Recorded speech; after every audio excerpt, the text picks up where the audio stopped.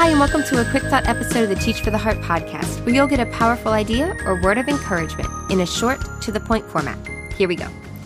Today, I'm going to make a case to you why you need to sweat the small stuff this fall. You know, we've heard that phrase before, right? Don't sweat the small stuff. Don't sweat the small stuff.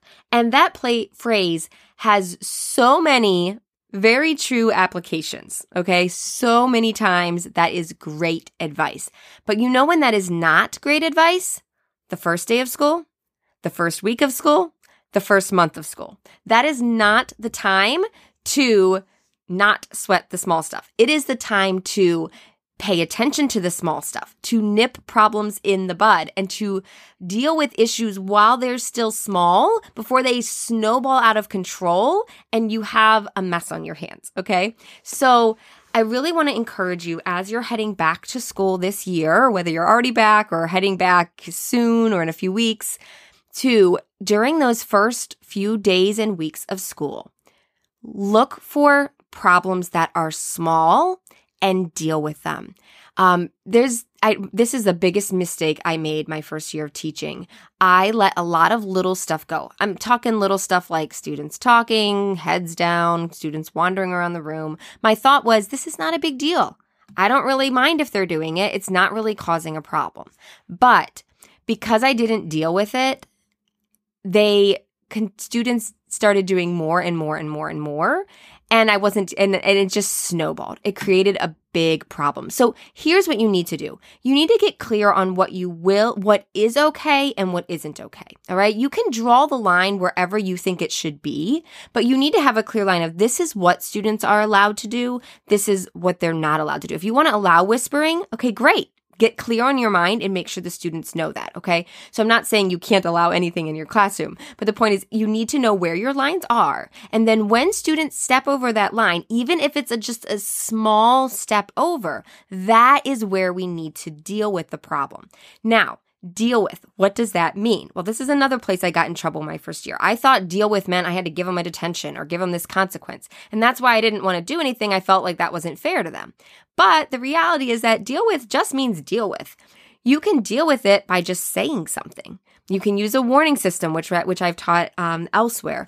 You can really do anything, but you just need to address it. You just need to make sure they realize, I see what you're doing. This is not what we're supposed to be doing. We need to do this instead.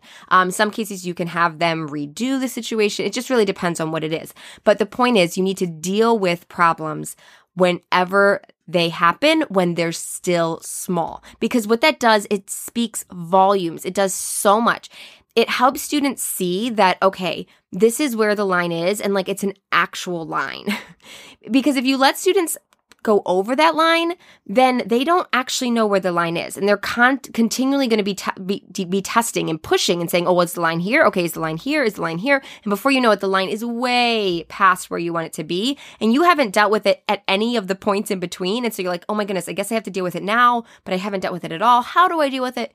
It creates such a mess. So figure out where your line is, wherever you think it should be, and then just stick with that. When you do enforce that line, and once again, enforce doesn't mean you have to hand out a ton of punishments. It just means you hold students to that. You expect them to do it and you require them to do it. Oh my goodness. Sorry, I'm going to come back to what I was saying, but with procedures and expectations, simply insisting that students actually do what you said is huge. So if you have a procedure, for example, I had a procedure that I wanted students to clear their desks. Simply, if I didn't actually make them do it, the line was crossed, right? It didn't happen. But by simply saying, okay, I said to clear your desk. Okay, so-and-so, so just making them follow through and actually do it, that is huge. Sometimes that's all you need to do to deal with an issue is just make students do what the procedure is or what you just said. So anyhow, I gotta get back to what I was saying. But when you do that, when you deal with problems in some way, when you hold the line, then students see that you mean what you say and that the line is the line and that this is how we're going to act in the classroom. It provides tons of clarity. They know this is what is allowed, this is what's not allowed, and this is how we're all going to behave in this classroom. It provides stability, it provides structure, it provides order.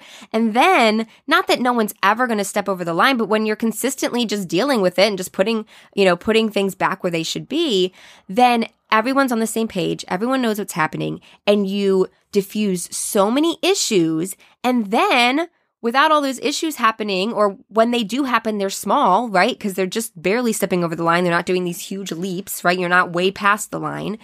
And so then you can have a great year.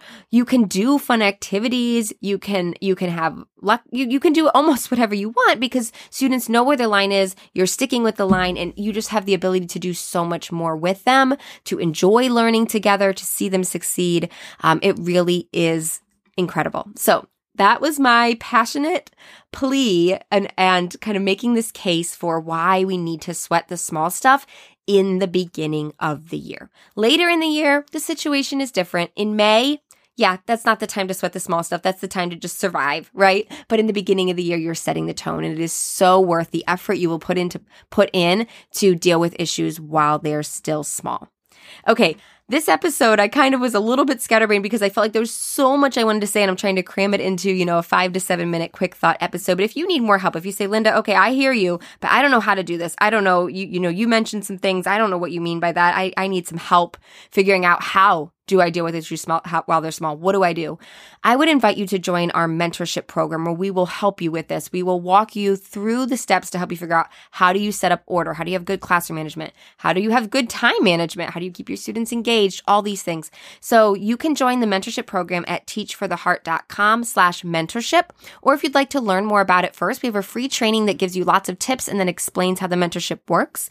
That's at teachfortheheart.com/free. And of course, if you have any questions, you can always email our team at linda@teachfortheheart.com. Well, thank you guys again so much. I look forward to speaking with you again soon. In the meantime, keep growing, keep trusting.